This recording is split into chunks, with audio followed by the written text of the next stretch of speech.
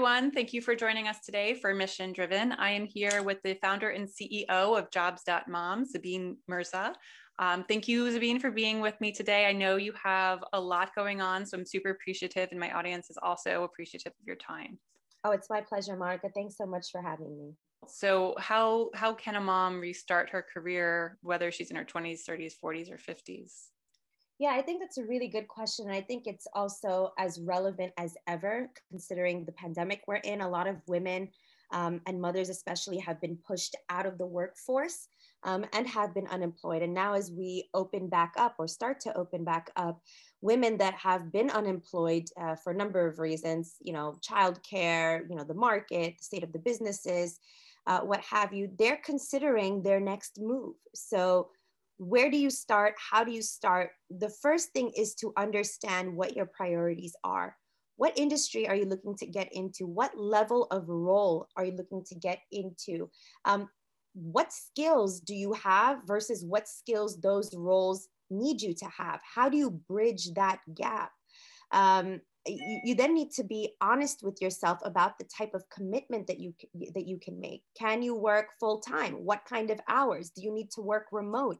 Do you need to, have a commute that is less than X amount of time? So I think a lot of planning and preparation has to be done on the front end before you can even begin your job search or consider restarting your career, because whether you've been out of the workforce 1 month, 1 year, 10 years, things change. Things change on a day-to-day basis. So the first thing that you need to do is you need to have a plan. And that plan begins with you prioritizing the things that are important for you, and then understanding what is and is not acceptable in terms of pay, commute, type of company, number of hours, the type of role, all of those considerations. Wonderful. And, touching on one of your points that you need to bridge the gap between the skills you have and the skills the job requires. What is your take on that? Does it have to be 100% match, 50% match? I think that depends on the industry. That's a really good question. So what we do at Jobs.mom, we have a corporate services team that works specifically on upskilling and reskilling women on the skills that they need for the future. So we have an initiative called 10 Skills, 10 Hours. We don't have 10 months to figure out what we need to do. We have 10 hours where we learn 10 skills that are critical for post-pandemic work and for the workplaces of the future. That being said, those are more of a soft skills type of focus. So everything from negotiation, judgment, decision-making, DEI. But what about the technical skills? So your question was, does it have to be 100% match versus, a semi-match? I would say that really depends on the industry. Mm-hmm. But to that, I will also add an asterisk. There has been a very famous study that was done on how men job hunt versus how women job hunt. And you're smiling because I'm sure you're familiar. Yeah, I read it. Men can meet none of the criteria in a job description, none, zero, and will apply. Women can meet all of them, but still not apply because they second guess and doubt themselves whether they truly meet those qualifications or at the level of the qualifications they in themselves believe that they need to meet. So what you need to first understand is what are the skills that can be taught, and employers understand this too, versus what are the skills that cannot, and what do you have in either category or are lacking in either category. I will tell you, employers are more and more hiring for attitude, competency, capability, work ethic, drive, and ambition over more technical skills. Obviously, technical skills in industries that are tech heavy are important, but they can be taught. A good attitude, a good work ethic, commitment, time management skills, those are much more difficult. So absolutely. In terms of bridging that gap, it's really job dependent, sector and industry dependent. But what I will tell to all the women and the people that are listening to you is don't sell yourself short. You don't need to be 100% match. You need to sell what you have and put the onus on the employers to say, you know what, we will bridge the gap for her because we think that she is really valuable. Absolutely. And what I find interesting is, I don't know that, from my background as in HR and recruiting as well, I don't know that I want 100% match. right? I want somebody who can improve their skills a little bit, or maybe they have other skills in other categories that aren't even listed on my job description, and that those could be the most important skills that I'm missing out on as a hiring manager. So I think in my perspective, maybe an 80% match is still far better than 100%. Absolutely. And there are real drawbacks to having people being 100% match, some of which you touched upon. But a lot of times when people come with experiences and backgrounds in two buckets, one that completely match what you're looking for, which the risk is that they're going to be homogenous, like everybody else in your workplace, which is detrimental to your business when you don't have a diversity of ideas, perspectives, backgrounds, expertise. It's detrimental to the business, not just to the culture, the business. The second thing is old habits die hard. It's hard to retrain and reteach people when they've been doing things the same way for 10 years, 20 years. And so there's a balance that companies need to strike and are learning very quickly about, as well as they see and face these difficulties. So I would warn employers, have a rough idea, absolutely, but don't turn people away based solely on whether they're an exact match for the qualifications you think they need to have. Yeah. And what I always found funny, and I don't think anything's changed in the legal perspective of this, is people would say you're overqualified for this job. And I would yell at them saying, the minute you say they're overqualified, you're essentially saying they're qualified. They just need to take a lesser pay rate is basically what you're saying. So, knowing that, what are questions that recruiters should or should not ask women that may or may not have children? First of all, you should never ask them if they have children. Number one, it doesn't matter. A woman's you don't have to answer it. Absolutely. So a woman's family status, marital status, childbearing status is irrelevant to the role. It's irrelevant to her capabilities, to her skills, her intelligence. It's irrelevant. It's illegal. You should not be asking women these questions. You should also not be asking them questions like, what are your plans? What if you have kids? What if this? What if that? Ask them. And my rule is, if you wouldn't ask a man, you don't ask a woman.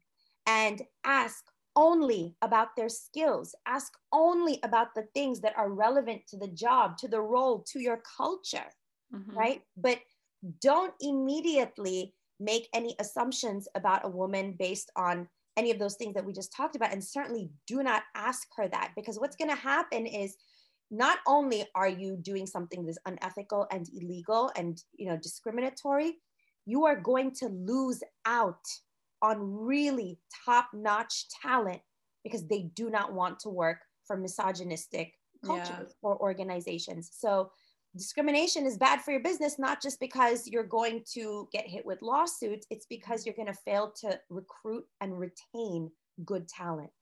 Absolutely. I completely agree with that. So what advice do you have for women that are preparing to come back into the workforce after having a child or two? Well, the first thing that I would say is, you don't need to apologize for having been gone on maternity leave.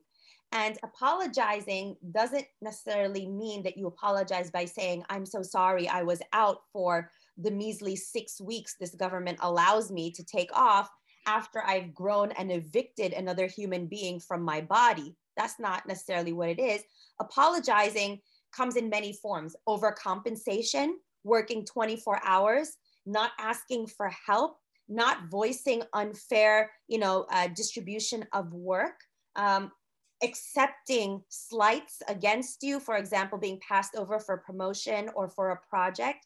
So that's all you apologizing and feeling like you deserve those things because you decided to have a kid. So the first thing you need to stop doing is feeling bad that you went, you had a kid, you had to recover, and now you're back, right? So that's the first thing. The second thing is, as you come back, right, you need to advocate for yourself in the workplace in a number of things, in a number of ways. Have meetings to say, can we talk about what's gone on while I've been on maternity leave? Where are we now? What is in our pipeline? What can I do now to pick up where you need help? What support is needed, Be active, but don't pretend like you weren't gone and just think that I'm going to show up and start working. Help them acknowledge, have them acknowledge that, yes, I have been gone. Let's get up to speed and let's figure out now where we go from here. But you have to do this. They're not going to do it on their own. That's great. That's such a great collaborative approach that I think a lot of companies might miss out on, because women pretend like they didn't have the child, right? They don't bring that elephant into the room. They just keep going. And I think that might be to the detriment of the entire team, because you kind of get a fresh start restarting 6 or 8 weeks after. And some people are fortunate enough to have 6 months to 9 months off, which is even better, I think, to be home with the child for that long. But, you know, coming back with a bit of a fresh outlook, a bit of a restart perspective is super beneficial. So Zabine, is it possible to have it all?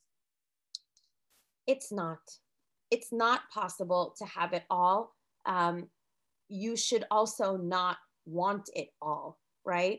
I think it's this big lie that women are told you can have it all. All that is telling you is that you need to work yourself to the bone, work harder, work longer, work better, work faster, do more, because you should have it all. And that's the only way you can have it all. You cannot have it all. We see it in the pandemic. I cannot, as a mother, work full time, be at home with an infant plus 2 older children that are virtually remote learning, support them, feed them, help them in school, care for them, change the diapers, and work in the same way. I cannot. It's not possible, right? It's not possible, number one. Number two, it's not saying that you can't have a successful career and you can't have kids and you can't raise your family. That's not what I'm saying. What I'm saying is, in order to have it all, quote unquote, there needs to be infrastructure in place. There needs to be employer support in place. There needs to be flexibility for women and mothers in place. There needs to be a humane amount of maternity leave awarded to women that is not forcing me to come back to work with a 45-day-old baby. That's a 6-week maternity leave, 45 days old. And what a privilege it is. We need to recognize what a privilege it is for me to be able to find a nanny, for me to be able to afford daycare. There are women that cannot, and there are employers that penalize women for having children. So employers, society, communities, we push women from the second that they are born to get married, to have kids, to do this, to do that. And then the second that they have them, we don't want to help them with childcare. We don't want to give them maternity leave. We don't want to give them reproductive rights. We don't want to give universal health care. So if you want to truly support women and have them have it all, have a successful career at home, what you need to do is employers, society, the government, stakeholders, you need to provide childcare support. You need to solve the childcare crisis. You need to give women and mothers fair, reasonable health care and maternity leave. And at work, if you want women and mothers to succeed in their careers, invest in your women, invest in professional development, invest in training, give them equal pay, give them equal opportunities for leadership. They can't have it all because the society we live in is not built to give women all. Right now, it's a big lie. And that lie says women work 24 hours a day, forsake your own mental and physical well-being, and then maybe at 77 cents against every male dollar, you can have a career, but also we're not gonna let you work flexibly, and we're not gonna support or subsidize childcare. And oh, it's a pandemic. I'm sorry, you're the first that we're going to cut. Even though you work all night, you've never missed a day, you've always met all your deadlines, and you've always been an exceptional employee. So no, women cannot have it all. Not yet. Not yet. Not yet. And not until we have major systemic changes. Absolutely. Completely agree. So Zabine, during the pandemic and even before, how have you utilized social media channels to either advocate for what you believe in, or for just brand awareness? So Jobs.mom, our primary goal, first and foremost, is to put every mother that wants to work back to work. That's number one. Everything else that we do is to support that one primary mission. We support you in building your resumes. We support you in building your cover letters. We support you in preparing your interviews. We support you in upskilling and reskilling, as I mentioned, the 10 skills, 10 hours. But on the other side, we are pushing and advocating and lobbying with employers to say, what are you doing to help these women and these mothers back to work? How are you supporting them? How are you developing them? How are you paying them? How are you promoting them?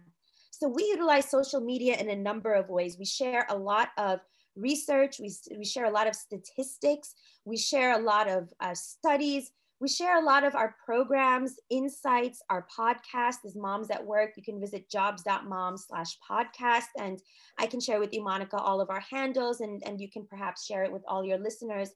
And you can follow us and you can follow the work that we're doing. We showcase employers that are doing right by these women, because it's a big decision to commit yourself to a career. You want to make sure that where you're going, you spend more time at work than you spend at home.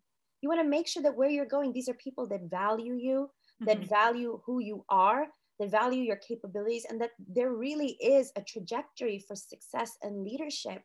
And it's a culture that's really inclusive, not just in name only. So we utilize social media to raise awareness about the work that we're doing, the programs that we're running, the services that we provide, but also to empower and uplift and build confidence in these women. And I will tell you, we are not a kumbaya, hold hands around a campfire kind of find your tribe people. At the end of the day, it's not other people that are going to advocate for you. It's you.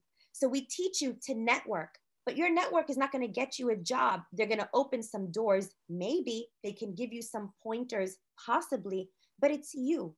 So we use social media to really help empower and embolden women to be more confident, to be more capable, to really go out and advocate for themselves. And we encourage them also to come on to jobs.mom, subscribe to the job board so employers can see you. One of the biggest things that we hear from employers is we want to hire mothers. We want to hire women and mothers and professional and qualified females, but we don't know where to go. Well, you come to jobs.mom and you'll find them. And so that's how we've been utilizing social media. We've been engaging in dialogue. We've been making connections. And of course, we've been connecting mothers to employers and to jobs. That's wonderful. And of course, at the end of this podcast, I will share all your social, any kind of information to bring people to your website, and, obviously build awareness even more than you already have. So I guess for the last minute, Zabine, if you can summarize, what is your mission? What do you do and why does it drive you? Our mission is to get every mother that wants to work a job. I do it because I'm a mother of 3 children. And for every child that I have had equally and progressively worse and worse experiences at employers where I was either let go because of my pregnancy, not allowed to work flexibly when I was sick, or I was discriminated against. And, regardless of the culture, the country, the sector, the industry, the role, the level, mothers are paid less. They are promoted less. They are not given a seat at the table, and that needs to end now. When you look at the statistics in this pandemic alone, in the United States, we realized a real economic loss of $67.5 billion simply by not having mothers in the workplace. Mothers, okay? And across all American workers, 91% of American workers said that working mothers outperform, outpace, outproduce, outsell, outmanage, outlead, out exceed every expectation, and yet they are paid less. They are hired less. They are represented less. They are promoted less. It needs to stop. So what drives me is that for every woman and every mother that we place in a role, and for every employer that we get on board to say, hey, let's make a more inclusive culture for these mothers, is one less mother in the world that has to go through what I had to go through, that has to go through what so many millions and millions and millions of women around the world are going through as it pertains to balancing a career and family. That is so powerful. Thank you for sharing and for helping empower these women to go back into the workforce with the right tools that they need, being aligned with the right companies that are looking for them. So like I said earlier, I will share all your information in the show notes down below. Feel free to reach out to Zabine for more information.